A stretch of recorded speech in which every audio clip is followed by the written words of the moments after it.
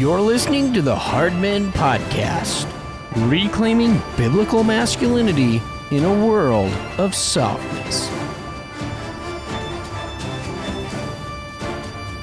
Well, welcome to this episode of the Hard Men Podcast. I am your host, Eric Kahn, and today we're going to be talking about getting your own household in order. Now, today we are trained to think almost exclusively in globalist terms. And so it is fashionable among the current generation to believe that true and meaningful change occurs primarily through the championing of large-scale and societal causes. As a recent study from Business Insider points out, millennials, or those born between 1981 and 1996, believe that the 10 most serious issues facing the world today are all global issues. Now, at the top of their list was climate change, and following that were, according to them, pressing issues like these: world poverty, education, and government corruption. So based on current events, you might even add to that list racial tension, the coronavirus, international or national banking systems, and again, any number of legal encroachments by the state during this time of national crisis. What's most intriguing to me about this Business Insider study is that not a single issue on this list relates to personal responsibility or individual morality among those polled. So if you're looking at the American individual in these generations which are present among us, or you're looking at the news cycle, the reality is everybody's going to say the problems are out there and the problems are not with personal responsibility or myself.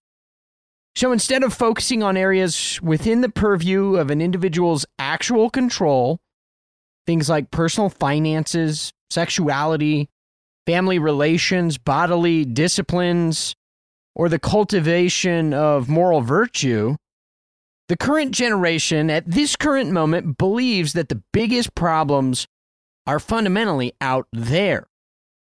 So in this episode, I want to examine the question, why is this the case, and how should we respond to it?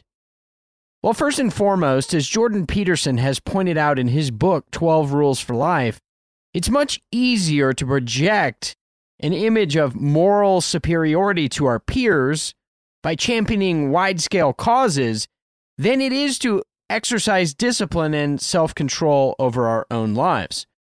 In other words, it's much easier to appear self-righteous through the public stance that maybe we take on social media than it is to actually order our individual conduct according to moral virtue. And we all know this to some level, don't we? Changing your own life is hard. Just try to lose weight. Try to get in shape. Try to balance your budget and get your finances in order. These things are very difficult. Slapping a Blackout Tuesday image in your profile picture on Facebook, however, takes almost no effort, but it virtue signals to other people, look how righteous I am.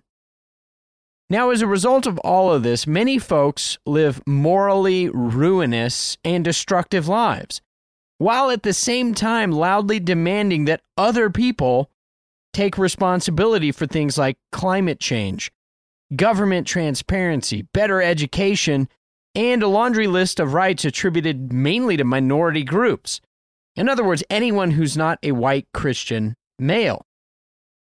Now, the great irony of all of this is that our generation is almost completely morally bankrupt, and yet if you ask them, what are the big problems? Climate change. Greta Thunberg told me so. And so we believe a little girl, and we reject these basic wisdom principles. So change is always sought through political action, institutional mandate, and massive organizational movements. Well, how are we going to change the world? We're going to start another bureaucracy, and we're going to create an endless mountain of paperwork, and we're going to throw lots of money at it. I'm sure that will be how society changes. But here's the irony, as I said before about our current generation.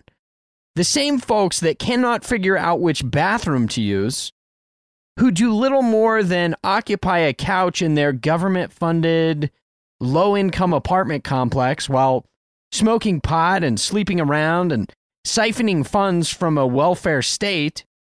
The same people, perhaps, who engage in self-destructive sexual practices that lead to their own suicidal thoughts and depression, and others who consume copious amounts of alcohol or food. They engage in drug use, both prescription and otherwise. Well, all of this is revealing a culture and a people who are willing to live in communities that are decaying while they spend their most fervent energy in exactly the wrong places, crying for other people, the government, and institutions to do something. Have you ever noticed in American culture that when the coronavirus happened, people were not, for the most part, crying out to God on their knees in church on Sunday, pleading for the Lord to save us and to help us and to give us wisdom? No, what were they doing? They were pleading for the government to do more. And even businesses. I loved what Warren Buffett said. He said, listen, the coronavirus, just like any black swan event,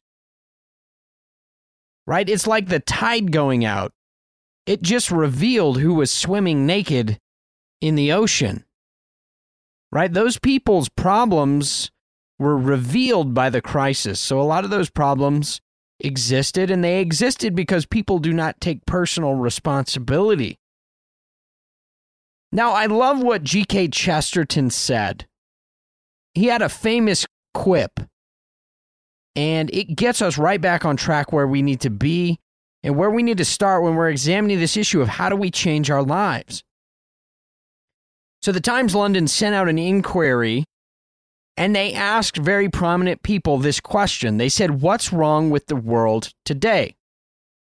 And I want you to think for a minute, how would you answer that question? If somebody asked you that question, what would you say? What's wrong with the world today? Would you point to all these global issues? Would you talk about the banking crisis? Well, here's what Chesterton wrote. He said, Dear Sir, I am yours, G.K. Chesterton. So again, the question was, what's wrong with the world? And G.K. Chesterton wrote, I am. Now we're going to unpack what he meant. But it's very similar to what the American naval commander, Oliver Hazard Perry, once said after a battle. He said this, we have met the enemy, and they are us. You see, what it gets to, both the Chesterton and the Perry quote, is a fundamental principle of life that wise men everywhere must come to terms with. And I want you to hear this because this is the main point. Change starts at home with the individual. Change starts at home with you. If you want to change the world, start by ordering your own existence. And realistically, if you can't do that very well, then you have no moral right to demand that the world change. We need to examine the things that are legitimately within our personal jurisdiction and our God-ordained authority sphere, and we need to look at them and examine them and then do what Jocko Willink says. We need to take extreme ownership. This is the deep meaning of personal responsibility. And this is from Jocko Willink's book. He says this, quote, the leader is truly and ultimately responsible for everything under his command, end quote. So again, if you want to change the world, start small. Don't start big. Start with yourself. Reorder your own habits, your own household, your own personal decisions. Get your own lifestyle in order. Perhaps you need to get stronger physically. Perhaps you need to lose weight. Perhaps you need to pay off your debts or to kick a destructive habit. Perhaps you need to work on your explosive anger, or you need to rebuild the ruins of your marriage. For others, you need to get married, stop putting off the inevitable, stop having cold feet, start your family, and then begin training your own children. Now, I want to give you one example of how exactly this works. I was recently talking with a friend about the state of his failing small business. And I was trying to console him. I mean, I offered him several outs in this conversation. I said, listen, man, I know your business is failing, but there's a lot of uncontrollable factors involved, like the coronavirus and government shutdowns across the country. You can't control any of that. And I was shocked and amazed by my friend. He simply refused to deflect the blame from anyone else. Instead, he said this to me: I've failed miserably. I take full responsibility for everything that's happened on my watch and for not holding my employees and myself accountable. I hold myself personally responsible for not having a better track of our assets and for not having more reliable cash reserves. My friend told me, Eric, it's my responsibility. It's my responsibility and no one else's to bring order back to this company. It's on me. Now, what I thought afterwards, and I was deeply touched by this moment, I thought, this is a man who understands where to start with himself, with extreme ownership, with personal responsibility. So here's the thing. If you can order your own life well, then you have a firm foundation to start addressing issues one step at a time outside your own backyard. But if you can't order your own life well, and be honest, men, then you have no right to assume moral responsibility for greater areas of influence in the communities around you. Now, because we ignore this principle, we have the alternative. And it's this reality. We have in our culture a sanctimonious and widespread hypocrisy. Our culture is oversaturated with the metaphorical equivalent of obese people trying to lecture society about health, nutrition, and fitness. You see, our own houses are on fire, yet we're running around the globe piously lecturing others on the need for legislative action to mandate the placement of fire extinguishers and smoke detectors in every 6 square feet of inhabitable space. And I want you to hear this as you think about your own life, as you think about, do you or do you not order your own existence well? This kind of thing is nothing but rank hypocrisy. If that's you, if you're going around the world telling other people how to live, if you're super active on Facebook, but you're not willing to do the work in your own life, well, it's rank hypocrisy. And so here's the problem. For so many of us and so many in our culture, none of this strikes us for the glaring absurdity that it is. Now, in his book, as I mentioned before, 12 Rules for Life, Jordan Peterson argues rightly that we have no legitimate right to criticize the world before we first set about getting our own households in perfect order. And when you recognize that something's amiss in the world, and there is a lot wrong, there's oppression, there's suffering, there's corporate mismanagement, when you see these things begin at home. That's not often our knee-jerk reaction. So it takes intentionality and thought. It takes a strong will, but this is what we need to do. We need to start with ourselves. When you see problems in the world, don't blame capitalism. Don't blame the radical left. Don't blame the iniquity of your enemies or your friends. Don't go on a ranting spree after listening to Mark Levin or Michael Savage. Don't reorganize the state until you have ordered your own experience. Don't blame your parents for the way that you are. Own your mistakes and seek to make change where you can. And by the way, have some humility along the way. If you cannot bring peace to your own household, how dare you try to rule a city? No, instead, you need to set your house in perfect order before you criticize the world. Now, of course, this is exactly the point that Scripture makes over and over and over again. It was Jesus himself who said, "Why do you look at the speck that is in your brother's eye?" This is Matthew 7, verses 3 through 5. "But you do not notice the log that is in your own eye? Or how can you say to your brother, 'Let me take the speck out of your eye,' and behold, the log is in your own eye? You hypocrite! Right? That's what Jesus says. If that's you, you're a hypocrite. And so here's what you need to do. He says, first, take the log out of your own eye, and then you will see clearly to take the speck out of your brother's eye. Right? It's a very, very simple principle, and that's what we're getting at in this show. Get your own household in order first.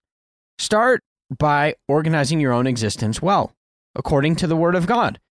And when you can do that, then you're in a position to help other people and to start rebuilding in the culture. But you cannot look at the culture and say, oh my gosh, American culture is going to hell in a handbasket. And here's what needs to be done when your own life is a dumpster fire. You can't do that. It's morally irresponsible. And Paul will say the same thing about the household of God, the church. And what does he tell us? He tells us repeatedly that the only man who is qualified for a position of greater authority and leadership in the church is the man who has first ordered his own household well. We see this in 1 Timothy chapter 4. And we also see it, by the way, in Proverbs 16 and verse 32, which says this, he that is slow to anger is better than the mighty, and he that ruleth his spirit than he that taketh a city. So again, there's that personal responsibility. Like if you have a temper problem, if you have a lust problem, you have a being critical with other people problem, before you even think about going to rule the city, before you even think about, oh, we need to change the way that the county commission is voting about school budgets and blah, blah, blah. We need to change the sheriff and blah. No, man, rule your spirit. Learn how to be self-controlled. This is the way that culture and community is going to be changed. And by the way, failure to heed this obvious feature of the created order and of the created world is why so many churches are dumpster fires floating down Main Street. It's because men who knew theology, at least at a bookish level, and stood behind their seminary degrees, mistakenly thought that they were spiritually mature people. And so they were elevated to church offices, but nobody bothered to look at their lives. Nobody bothered to say to their wife, maybe she wouldn't have been honest anyway, but spend time with their wife and say, what is this woman like? Is she respectful? Or is she the brawling wife? Is she loud and she posts things on Facebook and you're like, I think she might be a feminist. Right? We don't want to ask those questions. We don't want to examine it, so we ignore it. And then what do? We elect people, both elders and pastors, to offices in the church out of desperation or sheer laziness. Right? We don't see the problems in our churches because oftentimes we don't want to see them. Because if we see them, then we are responsible to deal with them. Right? We ignore basic wisdom principles. So what happens particularly in the church is we elect these unqualified men to office. Their wives are brawling gossips whose opinions would probably fit better with the cast of The View than they would with Scripture. Their kids are hellions on Hot Wheels. And maybe they're even known in the community for less than savory business practices. But maybe they make a lot of money, and maybe they're influential in the community, and maybe we're desperate. So here we are, and we've got unqualified men at the helm of the church.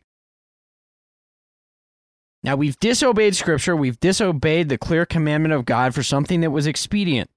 Do you honestly think at this point that that kind of man is in any position to speak boldly to a culture that is headed off Niagara Falls at 1,000 miles an hour? No, because his own life is disordered.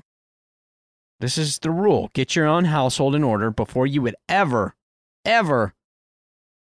go to other people and people in your community and teach them how to get their life in order.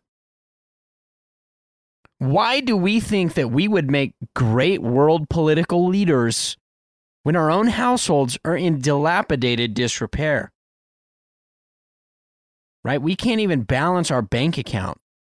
We can't hold a basic job. We can't even keep a relationship for more than 6 minutes, and yet we say, I know how to change society and culture.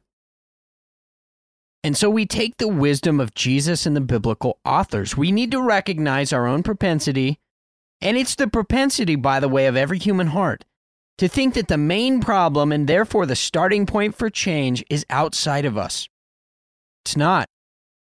You need to start with yourself. The way we combat this misguided notion is by getting our own lives in order first. So, don't think big, think small, because that's where change is actually possible and within our control. And likewise, I would say, especially to Christians, we would do well to stop blaming the world for all of our problems and to look in the mirror. What does Scripture teach us? Well, it teaches us that judgment begins with the household of God. And so I believe that's where we must begin as well. We need to look at our own lives and our own churches, and we need to examine them. And when we do that, as I've said before, what we're going to find is that we have weak, soft, effeminate men in our pulpits. We have men who love the praise of the world and so are unwilling to speak bold truth. They're unwilling to take on Black Lives Matter, even though it is a pagan, Marxist, feminist, disgusting, vile organization. Right? But they won't address that because it's not culturally cool, and it's probably going to cost them tithes. It's going to cost them church attenders, particularly if your people are not used to you preaching boldly. Right? You look in our churches and you find men in the pulpit who have failed their own wives and children. Their households are a mess. Their daughters are sleeping around. Their sons are unruly and disrespectful. And yet they go in the pulpit every week and presume to lecture everyone else on the myriad ways in which the world has been corrupted. And the thing is, we may not even be able to put words to it, but people can see hypocrisy. Many of these men in pulpits are in crippling debt. They're dependent on the state for health care.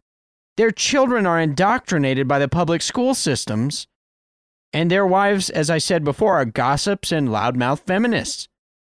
And they refuse to preach specifically about the hot-button issues of, say, biblical sexual ethics that will get their little limp wrists slapped by the politically correct Gestapo. Here's the reality. If our culture has gone to hell in one oversized handbasket, it's in no small measure because our pulpits gave them directions.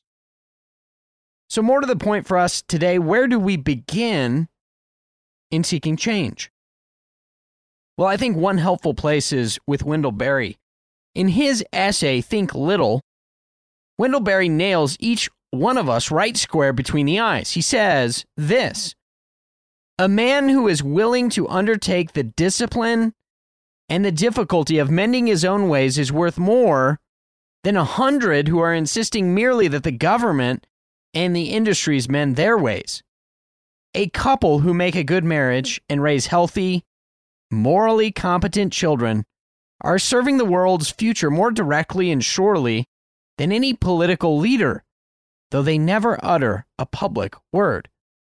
In other words, mend your own ways first. Write the things you know are wrong about yourself. Build a strong family and household. Invest in your children. And instead of crying for more government intervention, we'll start cultivating habits marked by discipline. Do hard things and push yourself. Now, what I want to do at this point is jump into a little bit of the how-to section. One of the things we said at the very beginning of this show and season is that we want to be practical. So how do we start at home making change, particularly in this cultural moment? Well, we should start with mending our own ways and building strong households. This is one of the primary tasks that we've been given as men and women throughout Scripture, is to build strong households. But the question at this point remains, how ought we to do that work? And it's going to be related to some of the shortcomings of the church and Christian families today. So here are a few practical solutions that aim at only a few of the key problems within the church at this present moment. Number one, order every area of your life and household according to Scripture. It was Jesus who said that we ought to build our house on the rock of God's Word in Matthew 7:24. And this means ordering our family life in the fear of the Lord.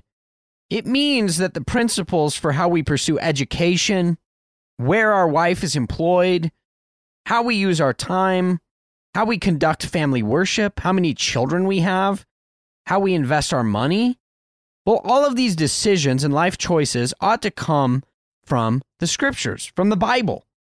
Our views for structuring the good life don't come from Good Housekeeping, Cosmo, or People magazine. Among other things, your household should be financially stable. It should be debt-free. You should be able to practice frugality. And, as we've talked about before and will continue to talk about, your house should be anti-fragile. As best you can, you should be working toward owning your own productive property. And in the show notes at the end, I'll provide a link to it. But again, this is a plug for a good practical guide to household building and some of the things that we're talking about just now. And that is a book from C.R. Wiley, and it's called Man of the House. Again, I'll have a link in the show notes at the bottom. One of the biggest problems that we have in the church today is that people pay lip service to the scripture, but we don't actually order our lives according to it. We read passages like Genesis and we say, "Be fruitful and multiply." Oh, I love that verse. Okay, so you and your wife have been married for 10 years, you have no children. Why? Well, maybe there's infertility struggles, and that's understandable, and that's heartbreaking for many couples. It's very difficult. But so many more people just choose not to have children because they want to pursue their career. They want to make sure that they have a long retirement where they get to enjoy themselves. But the problem is, this is not obedience to the scripture. You could say very similar things, as we said in the last episode, about homeschooling or Christian education in general. Well, why do you send your kids to public education when it flies in the face of biblical principle? Well, mostly because it's convenient. So what we need to do is start looking at Scripture as encompassing all of life. That's point number one. Order every area of your life and household according to Scripture. Number two, you need to create margin in your life and avoid overload. Now, one of the crucial ways the family and the household are being divided today is because many of us have accepted life on the crazy train of busyness and overload. Just like our credit cards, we live maxed out lives. We have too much going on and too little time to do it. We are overcommitted at church, at work, and through competitive sports. And each one of these things pulls us away from each other and away from the home. Now, in and of themselves, these things don't seem all that dangerous. What's the problem with, say, playing competitive football or competitive soccer? Well, nothing in it itself, but the problem becomes when you have 6 kids and you're chasing all 6 of them around from sports. You're never together as a family. Right? You're overloaded, you're too busy, so you don't have time for family worship. Even Christian people will be participating in sports on Sunday that prohibit them from being able to spend time in fellowship with the church or in hospitality on Sunday afternoons. And so what we need is to spend time thinking about what is essential. What's essential in your life and according to the scripture? We prioritize those things first, and then we're forced to get rid of the things that don't fit in our schedule. So, if strong households are our priority, and certainly they are God's, then our investments of money and time should reflect that. So again, that was point number 2, create margin in your life and avoid overload. The third point is this: get your financial household in order so that your wife's main work can be in the home. I know, hear me out. If you happen to be a feminist and you're listening to this show, you are just insanely triggered by what I said. But I would encourage you to read the letters that Paul wrote to Timothy and the letter that he wrote to Titus. It's very, very clear in those letters, if we're willing to read them on their own terms, that the primary role for women, especially young women of childbearing years, is to get married and have children, and to be sanctified, Paul says, through the rearing of children. Paul does not say that the main aim of your life is to go have a very lucrative career as a woman, or that you should go to college first and put off raising and having children or starting a family as long as humanly possible. In fact, those things fly in the face of clear biblical commands. The problem is that we live in a feminist culture, and so we take our cues from that pagan culture and not from the Word of God. But I want to encourage you, read Titus, read Timothy, and ask God to open your eyes to see what is clear about women and the household. So, back to the point. Women are made to operate primarily inside the economy of the household. This is what the Bible teaches quite clearly. But here's the rub. It requires wise financial management from husbands to make this a plausible reality. A man must provide in such a way that his wife is freed up so that she can care for her young children in the home. And here's something to think about. If you both went to college and you got $60,000 to $100,000 of student loans so that you could go become a teacher and work a job for $30,000 a year, well, first of all, that really sucks, right? It's hard to then say one of you is going to stay at home, and particularly it should be the wife. So what you need to think about, and hopefully some people are going to be teenagers and, parents of teenagers, so you're going to be listening to this, you're going to be thinking about this. The last thing you want to do is go create debt. That is going to stand in the way of not only starting a family, but it's also going to stand in the way of the woman being able to stay at home. So trying to avoid debt if at all possible.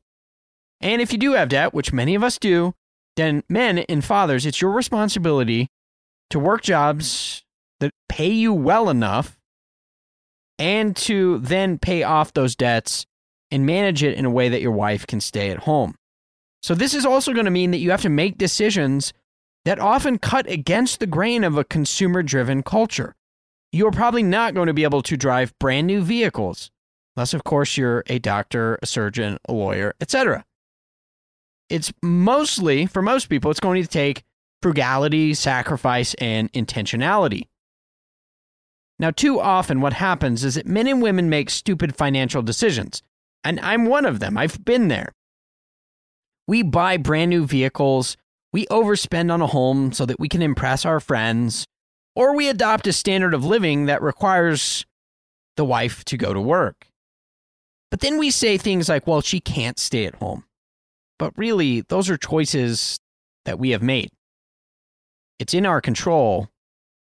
And husbands, wives, we need to get our finances in order so that you can be at home as a woman. This is where God wants you. So this leads into the fourth point, which is this: get your kids out of public school starting yesterday. Now, if you haven't yet done so, I would encourage you to listen to the last episode. I go into much more detail about homeschooling and why I think for Christians, you need to have a Christian education. I think it's absolutely vital, particularly given the state of the public education system right now. It poses a very clear and present danger to everything that you're called to do as a Christian parent. And so here's the deal. Once you've got your finances in order, once you've freed your wife up to do so, her role primarily is going to be in the home, rearing children. And for a lot of people, this is going to mean homeschooling. Now, again, for some people, Christian classical school, whatever, that's cool. You're infinitely wealthy. Great idea. But this is a very, very simple thing. Like, Christian children need a Christian education. The student will become like the teacher. It's also, I will say, very hard to implement, particularly if it means getting out of debt. But this is what we need to do. Of all the reasons our children are being lost to the world, this is perhaps chief among them. We keep sending them to the state, we send them to Caesar, and they come back as Romans. And similarly, I would say this: pastors need to get off government assistance and lead by example. One of the problems I've seen is, even in Reformed churches, there will be pastors and families on state-sponsored health care. There are pastors and their families who go to public schools. They receive food stamps and various other forms of state assistance. And what's fascinating to me, all the coronavirus stuff happened. The government said shut down the churches. You can't sing and worship. You have to wear a mask. All these things. Meanwhile, you can protest downtown if you're Black Lives Matter. No big deal. But it's interesting to me that in all these churches where pastors were on government assistance, and that's a common practice, even in Reformed circles, they were like, no, we need to obey, guys. We need to do what the state tells us. Romans 13. right? So this changes your outlook on life when you're ensnared in welfare. Your allegiance is to the state, so don't do that. That's bad. Your kids need to get out of public school, and pastors need to address this issue. This is why we're losing our children. How many pastors are brave enough to address this from the pulpit? Here's the deal. The last thing in the world we need right now is for our own people to be slaves to the state. Like, how are you going to preach boldly if you're a slave to the state? We do not need the amount of government leverage that we currently have hanging over our heads. So I would encourage Christians to get your possessions together and flee from Egypt. This is a metaphor, of course. But you need to order your own households in such a way that you are as free as humanly possible from the tyranny of the state. God's intention, as always, we see this throughout Scripture, is for his people to live free and be sons of their all-providing Father, not wards of the centralized Papa state that is the U.S. federal government. The grand experiment of public education has failed, and this is something even secularists admit. So I would encourage you Christians, it's time to move on. Your kids need a Christian education. Fifth, you need to find a church that preaches the specifics, not just vague gospel-centered generalities. For all their self-righteous religiosity, Jesus condemned the Pharisees for being at core antinomian, or anti-law. That is, they rejected the whole counsel of God, particularly the law and its positive use for ordering life. And so wherever the law is not taught in all its glorious detail, a people will invent their own law and will become a law unto themselves. We see this in Matthew chapter 5, verses 17 through 20. This is what happens in many gospel coalition-inspired, gospel-centered churches. The gospel's only work, it is assumed, is to proclaim redemptive hope to wrath-receiving sinners. End of story, full stop, and cue all the people who write into me and say, why do you have to talk about masculinity? Can't you just talk about the gospel? Now, while it's absolutely true and necessary that the gospel should be central to our preaching, it's also absolutely true and necessary that the effect of the gospel is to write the law of God on the hearts of his people by the Holy Spirit. We see this in Jeremiah 31, verse 33. What we need is moral instruction on sexuality from Genesis 1 and 2, including what is the aim of masculinity, femininity, marriage, household, and children. We need preaching that addresses the evils of effeminacy in particular details, as well as homosexuality, transgenderism, feminism, and dependency on the state rather than on God. What happens apart from this kind of teaching is that our lives remain in moral ruin, except now we have the illusion of having clean consciences. We're forgiven for starting a dumpster fire in our own life, but no one ever tells us how to put it out or how to build something better and less combustible. We need a positive vision and a blueprint for rebuilding. So finally, I want to conclude this episode with the words of Mother Teresa, which have always inspired and encouraged me. She said this, "If you want to bring happiness to the whole world, go home and love your family."